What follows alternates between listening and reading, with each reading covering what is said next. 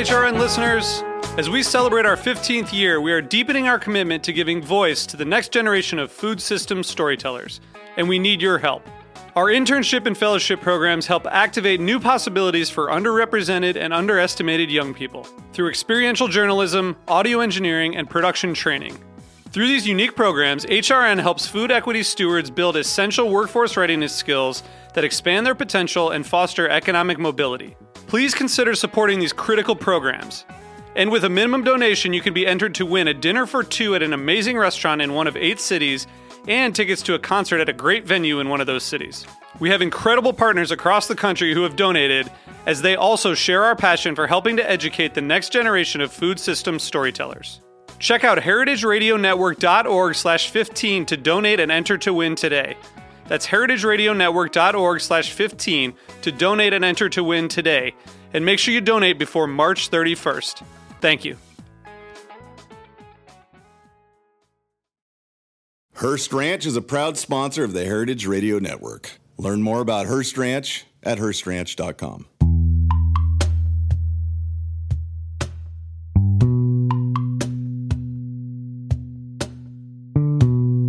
I'm Luke Griffin, and you're listening to Bushwick Podcast, local stories like you've never heard before.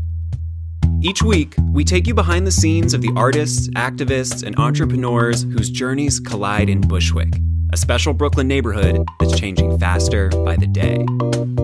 As we've touched upon in previous stories, like last week's episode, Big Humble, Bushwick has never had a more dynamic food scene. It's not a stretch to say that in a city known as one of the culinary capitals of the world, Bushwick has emerged in these last few years as one of the most essential places to eat, not just in Brooklyn, but anywhere. Chefs have long been drawn to New York as one of the industry's true proving grounds, and today, many are drawn to Bushwick as the city's next great culinary community. This week, we're stepping into the journey of one of those chefs. I almost cried. I gave the guy a huge hug, and I saw the flames on my stoves turned on, and I was just blown away by the heat. And I called everybody I knew that day, and I said, everybody come to Otis tonight. We're not open, but I'm cooking, and I ran over to the grocery store and bought a ton of stuff and created a menu for everybody to eat. It was just awesome. It's Thursday, May 16th, and this episode is called Bones Deep.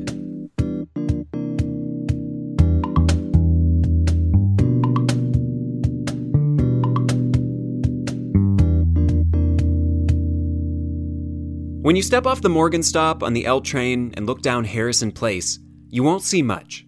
A cement factory, a cavernous warehouse covered in graffiti, some nondescript buildings and apartments. But sticking out from one of these buildings is a blue neon sign with an image of a tumbler glass and a name, Otis.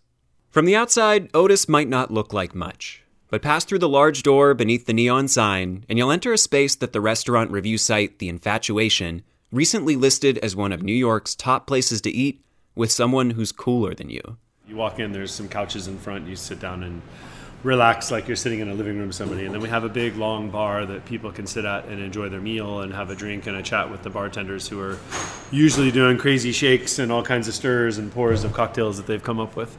And as you make your way to the back of the space, we have a big open kitchen with seating all around it. So the guests can kind of sit almost as if they're sitting in your kitchen and talk with you and interact. And I work in the kitchen most nights. That's Scott Hawley, and this is his restaurant. Yeah, I'm Scott Hawley of Otis. We're on 18 Harrison Place in Bushwick, East Williamsburg. We're never sure what neighborhood we're in.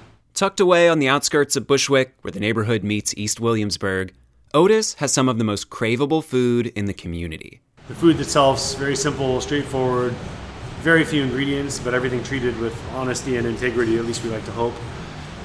What it says on the menu is basically what you get. And what you get is usually something that has a lot of heart put into it. The menu includes items that range from a burrata surrounded by plate-scrapingly good sweet potato and pesto, to roasted beets with pickled celery and glazed hazelnuts, to a braised pork shoulder pasta so satisfying that longtime customers won't allow it to leave the seasonally inspired rotation. Come here on a Friday night and you may find yourself waiting for an hour or more, because these days, Otis draws what seems to be one of the biggest, most passionate communities of diners in the neighborhood. It's remarkable considering that Otis isn't exactly in the kind of location where you could easily stumble upon it, and hasn't done any kind of real marketing. considering as well that the restaurant has only been open for about a year and a half, and you realize that behind this success must be something more than just good food. But as you watch Scott and his staff prepare the evening's meals in the open kitchen, or trade hugs and high fives with guests and with one another, you can start to imagine what that might be. We've been following Scott for the better part of the past year, and as he and the Otis team gear up for what will surely be the restaurant's biggest season yet, we sat down to learn about how one of New York's rising chefs found his way to Bushwick, and to unpack what the future holds for his corner of the neighborhood's electrifying food scene.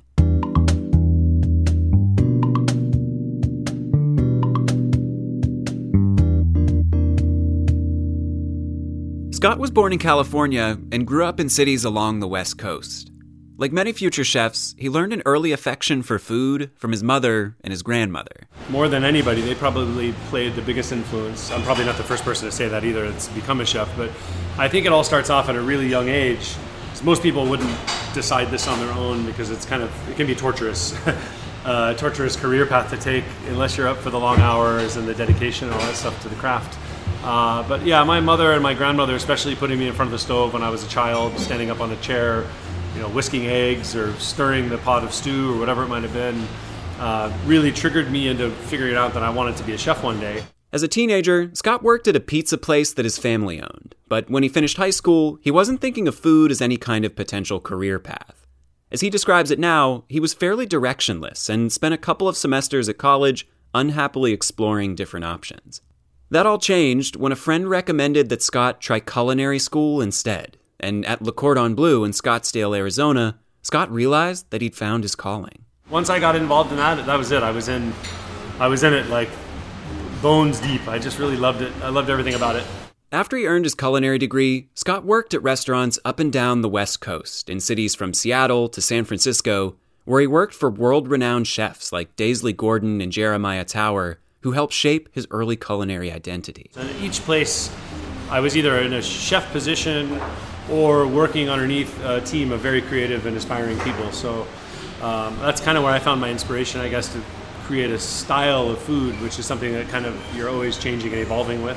Scott was coming into his own in the late 90s and early 2000s, a time when being a chef wasn't thought of as the glamorous profession that it can be today. This is pre-Anthony Bourdain and Kitchen Confidential, and where it's sort of the watershed moment or something where all these people opened their eyes and said, wait a minute, I can be a famous chef or a food writer or a blogger or whatever that is. To put it simply, Scott spent his early years grinding. A lot of people go to culinary school and have this fantasy idea that you just go to culinary school, you learn how to hold a knife correctly, and you can be on TV next week doing your own TV shows, and it doesn't really work that way. You have to put in the legwork first. A lot of discipline comes from your early stages of your career when you're working in restaurants and you're spending 4 hours peeling potatoes or cleaning peas. Over time, Scott worked his way up in different kitchens and learned the discipline and the skills necessary to define himself as a chef.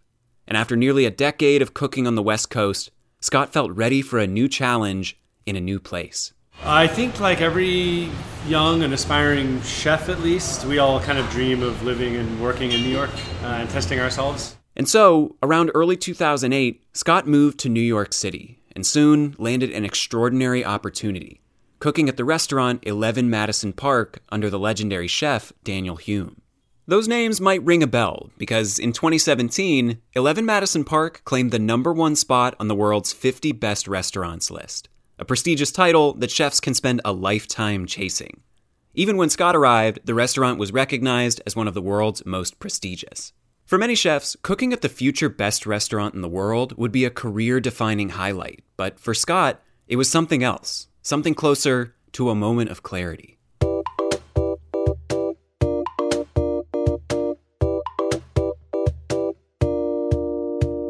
At 11 Madison Park, Scott learned an entirely new level of discipline, spending hours, as he puts it, manipulating just 1 or 2 ingredients to perfection. And as he grinded away 80 or more hours each week in the kitchen, he saw 2 paths emerge before him. He could continue down the road of places like 11 Madison Park and submit himself fully to the craft of ultra-fine dining, at the expense of much of a life outside the kitchen. Or he could step outside the world of the elite awards circuit and find something more balanced. Ultimately, he chose the latter. So I wanted to kind of enjoy what New York had to offer and not be crammed into a kitchen 80 hours a week. So that's why I think I did take the decision to leave 11 Madison Park, was to kind of experience other things besides just standing in a hot kitchen for 16 hours a day.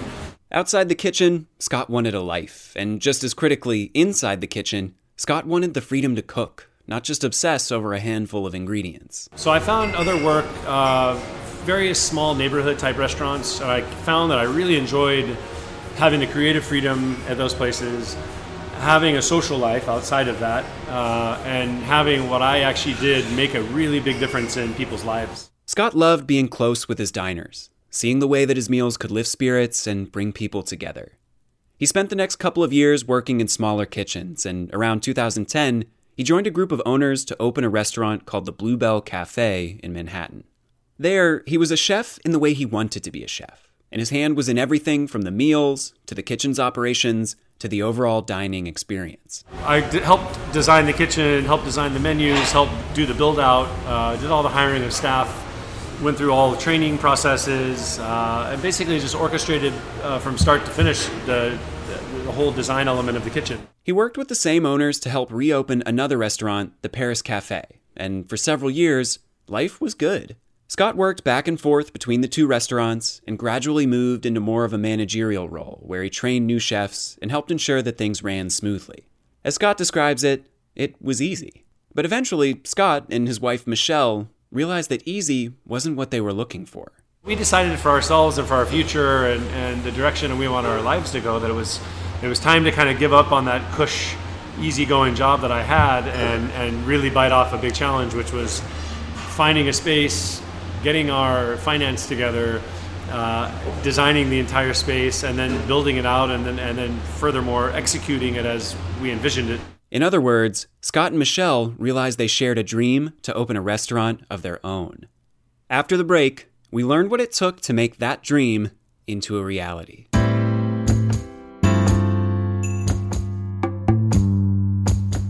Hearst Ranch is a proud sponsor of the Heritage Radio Network. The Hearst family has been raising cattle on the rich, sustainable native grasslands of California's Central Coast for over 150 years. Piedra Blanca Rancho in San Simeon is the original Hearst Ranch, founded by George Hearst in 1865. George's son was the famous publisher William Randolph Hearst. In addition to being known for building the iconic Hearst Castle, William was, like his father before him, an avid rancher. In his words, "I would rather spend a month at the ranch than any place in the world."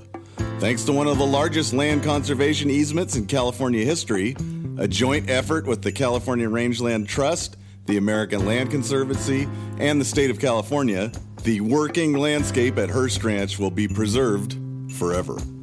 Learn more about Hearst Ranch at HearstRanch.com. 20 plus years of working in other people's visions and restaurants and doing kind of what they wanted me to do. Even as chef, when you have the creative freedoms to write your own menus, hire your own staff, you're still working in a space that somebody else had a vision for, that somebody else wanted to operate in a certain manner. Scott had spent his career helping other people execute their visions for their restaurants. As he and Michelle geared up to launch a place of their own, they needed to define the vision that they wanted to execute. In order to do so, they needed to interrogate every detail of the dining experience, and they started by looking for inspiration. The first step in that was, I think, for many, many, many nights of her and I discussing every single speck of what we wanted. And that goes back to her and I going out for dinner, a couple times a week, or not even for dinner, just going out to see spaces and eat and drink and see what the local competition would have to offer, just interesting places. And we would go and eat, and I would sit there and I would be staring off in the distance, and my wife would look at me and shake her head like, "You're not even paying attention to me. I've been talking to you for 5 minutes." I'm like, "I'm sorry, babe. I was listening to you, but I can't believe that person's filling the water glass this way. Oh my gosh, and that bottle's turned around backwards." And I started to find all these faults in other places, and almost it was kind of annoying for her, obviously, to not want to go out and share a meal, because I would be so busy paying attention to every detail that was happening around me and never able to just enjoy the moment. Over months of intense exploration and discussion, Scott and Michelle designed every detail of their future restaurant. From the food, It's approachable, It's honest. It's just neighborhood. I call it comfort food. To the drinks, I wanted us to be sort of the neighborhood go-to spot for, really good cocktails, an interesting wine list. to the space itself. They scoured locations all across North Brooklyn, from Bed-Stuy to Greenpoint, before finding the right one here in Bushwick. Bushwick obviously was one of the hottest destinations for us, but we just didn't think we were going to be able to find something here. And after hiring a couple different real estate brokers and touring around on our odd days off, I think my wife found this on her own through something. Honestly, I can't remember because there was probably 1,000 different places we looked at. Scott and Michelle decided on a space that was something of a blank slate, an unused building here on the industrial edge of Bushwick. A canvas upon which they could bring to life their expansive vision. Like so many other new Bushwick restaurateurs, they were taken by the opportunity to work under a comparatively lax landlord in a raw but flexible building that could be molded as they saw fit. With the space decided on, next began the months-long process of converting that building into the restaurant of their dreams. Scott, of course, had been working in kitchens his entire career, and Michelle was an attorney with a knack for business operations. But as first-time business owners and restaurateurs, they had a lot to learn about what it meant to build a restaurant from the ground up, especially while doing so as husband and wife. For the most part, they recognized each other's unique skill sets and took ownership over different elements of the process. Scott over the kitchen, for instance, and Michelle over much of the interior design. But inevitably, conflicts arose, and they had to learn how to manage their tensions together. In all fairness, there has been some really dark and trying times where maybe we didn't quite see the same vision or we didn't quite have the same idea. And what we ended up doing, I think, based on how our marriage has worked out, is we had to learn how to trust each other and understand who had strengths in certain areas. As challenging as the balance between life and business could sometimes be, at the end of the day, they found strength in one another, which was essential as the build-out became much longer and much more expensive than they'd ever imagined. But by the time they overcame their final hurdle and the space was ready to cook in, all of the challenges were more than worth it. There were moments where we looked at each other and said, what in the F are we doing here? Let's shut the shop down. Let's get out of this before it kills us. And one day we finally got approved, and the next day I was able to get the gas company, National Grid, to come out and physically turn our gas on. And it was 6 months after we thought we should have that step taken care of. And I remember the guy came in to turn on the gas lines, and I almost cried. Like, I gave the guy a huge hug, and I saw the flames on my stoves turned on, and I was just blown away by the heat. And I called everybody I knew that day, and I said, everybody come to Otis tonight. We're not open, but I'm cooking, and I ran over to the grocery store and bought a ton of stuff and created a menu for everybody to eat, and it was just awesome. Otis officially opened its doors to the public in December of 2017. Like many new restaurants, it was a slow start. But for Scott, that just meant more of an opportunity for what he loved most, being up close and personal with guests and giving them an amazing, hands-on dining experience. Some nights we'd serve 4 or 6 dinners, but it was a really amazing time because we got a chance to spend a lot of one-on-one time with those guests that did come in and that did give us a try. And, we would cook their meal start to finish, and we would talk with them all the way through, and we've gained some really great friends. These new friends helped support Otis through the lean days of its early months. And today, they look more like family, at the heart of a passionate community growing around and within the restaurant.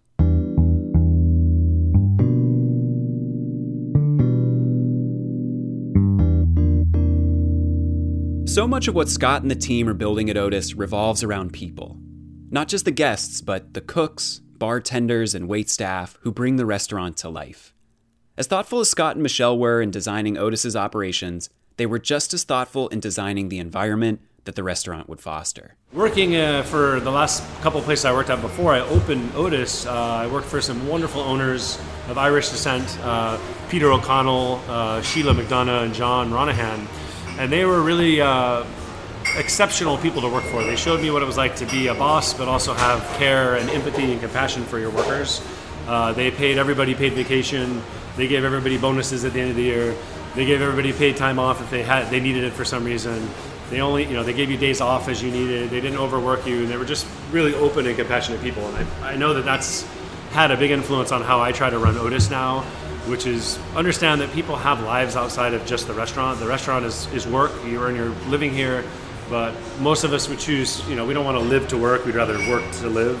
This is kind of the mantra I try to live by. So try to give people days off.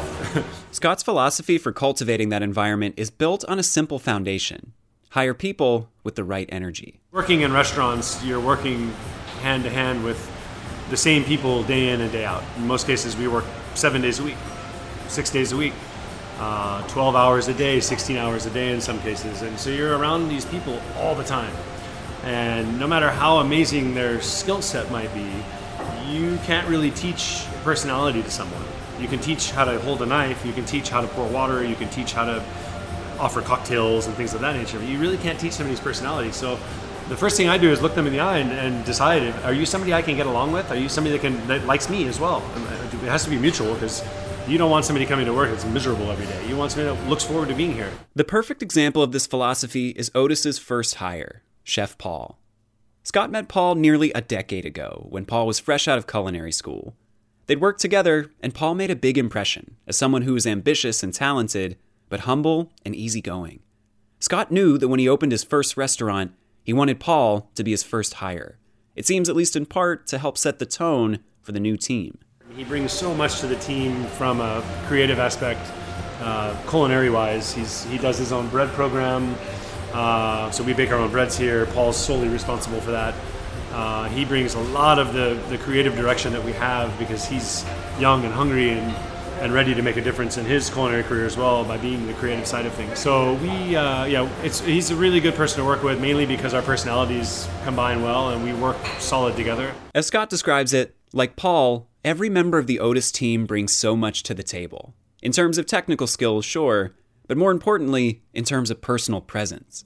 It's through this shared excitement for being a part of this team, doing this work, that the Otis staff is able to provide an experience that reflects Scott and Michelle's true dream for the restaurant.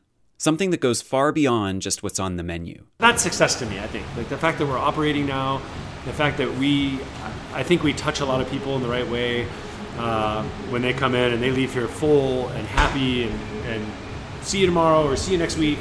And then the next day, like their friends or coworkers come in and say, hey, my buddy was here last night and said this is a great restaurant. We had to come in and try it out. And then they have the same experience. And pretty soon it's just sort of like it turns into a big family tree of people coming in and friends of friends of friends and family members of people that it's just, I'm sitting here like hairs on my back are standing up because I'm so excited by what we've created for that. A year and a half in, Scott sounds almost surprised by the restaurant's success in achieving that vision. After so many early nights of seating just a handful of diners, he can vividly recall, with what seems like a mixture of pride and bashfulness, the first night that he had to put guests on a wait list. I remember my wife coming in and she saying to me, like, wow, this feels abnormally busy. I said, it is. Like, look around, and every single chair was filled with somebody in it, and all of the space in the front, all the bar stools were full. And we had people still coming in looking to sit down to eat. And I was like, I'm so sorry, like there's no space for you right now. But, like I said, apologetically, like, please take a seat, have a drink. Like, can I buy you a beer? What can we do to make you comfortable, relax? And I remember that being a special night when we went home, and I was talking to my wife about it and saying, wow, that was kind of cool. Like, we had every space full, and she was pretty impressed as well. She's like, well, that's not why we built the place, though. Didn't we expect it to be full? I said, well, yeah, but it is full now. What do we do next? No matter how big Otis grows, however, Scott still makes time for what's most important, providing each guest with an amazing personal experience. It's important for me personally because that's what I'm all about. I love hearing stories from people. I love seeing people, especially when they come back. And I really love initially meeting people the first time they come in because it gives me a chance to gauge them and to make a personal connection with them so that maybe they'll choose to come back and join us again. And I don't know if it's everybody, but a vast majority of people that come in once come in twice, 3 times, 4 times, and that's a testament to what we do here.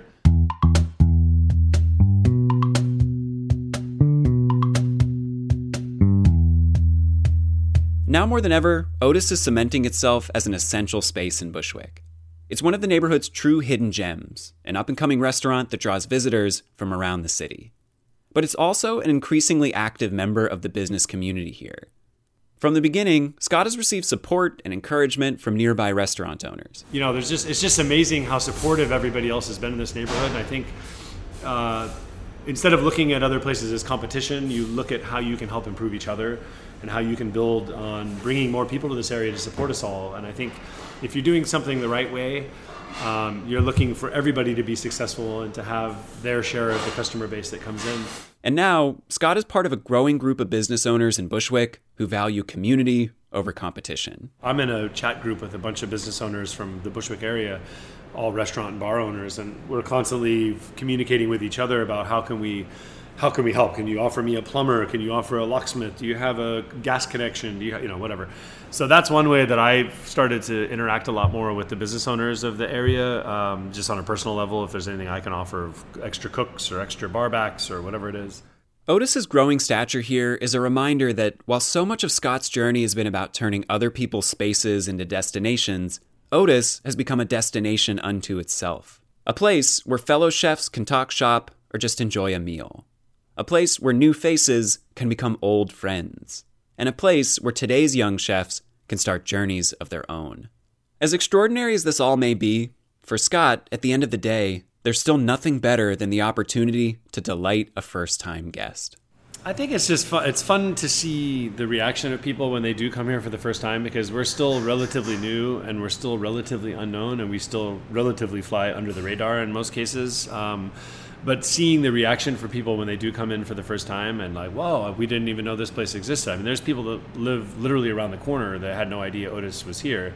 And when they do happen to come in because somebody told them on the subway or they walked down the street one day by accident or saw the light outside, and they came in and like, wow, this place is awesome. Like, what a beautiful space. And then they sit down and they have a cocktail and they're like, wow, this is an amazing cocktail. And then they have a meal and like, well, excuse me, but wow, this is what an amazing meal. And I get to feel and see all that. And then we give a high five or a handshake or a hug when they leave. And it's like, they're like, dude, we'll be back. Like, can't wait to see this place again. And that to me is like so satisfying still a year and a half later. And that's the real reason why we built this space the way that we did. And I just hope that continues. And I hope that people still discover us and come in and try us out and enjoy the space and have a good meal. After all this, you, like us, might be wondering, what about the name? Why Otis? My main thing I gotta do is I gotta get home and get Otis out for a quick walk before we get open. So that was something that I didn't ask. The name Otis. Where does that come from? Yeah, so Otis comes from our dog. Many nights as Michelle and I were conceptualizing the place, and one of the main things we were trying to figure out was what's the name gonna be? What are we gonna call it? Because that's a huge part of the business, really.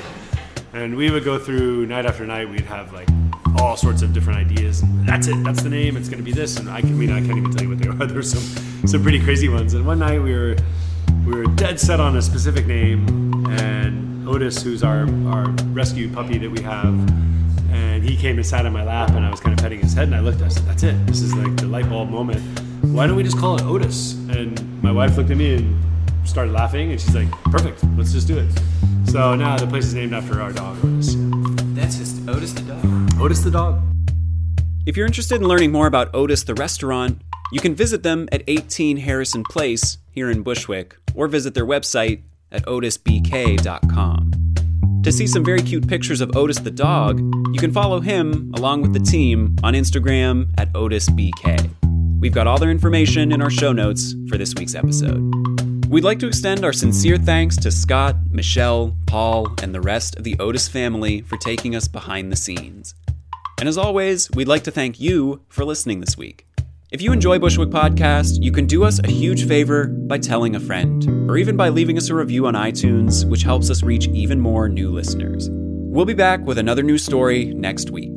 In the meantime, if you have questions, comments, or want to get involved, send us an email to hello@hearbushwick.com. That's HEAR Bushwick.com. Or you can always DM us on our Instagram page at Bushwick Podcast. We can't wait to hear from you, and we'll see you next week.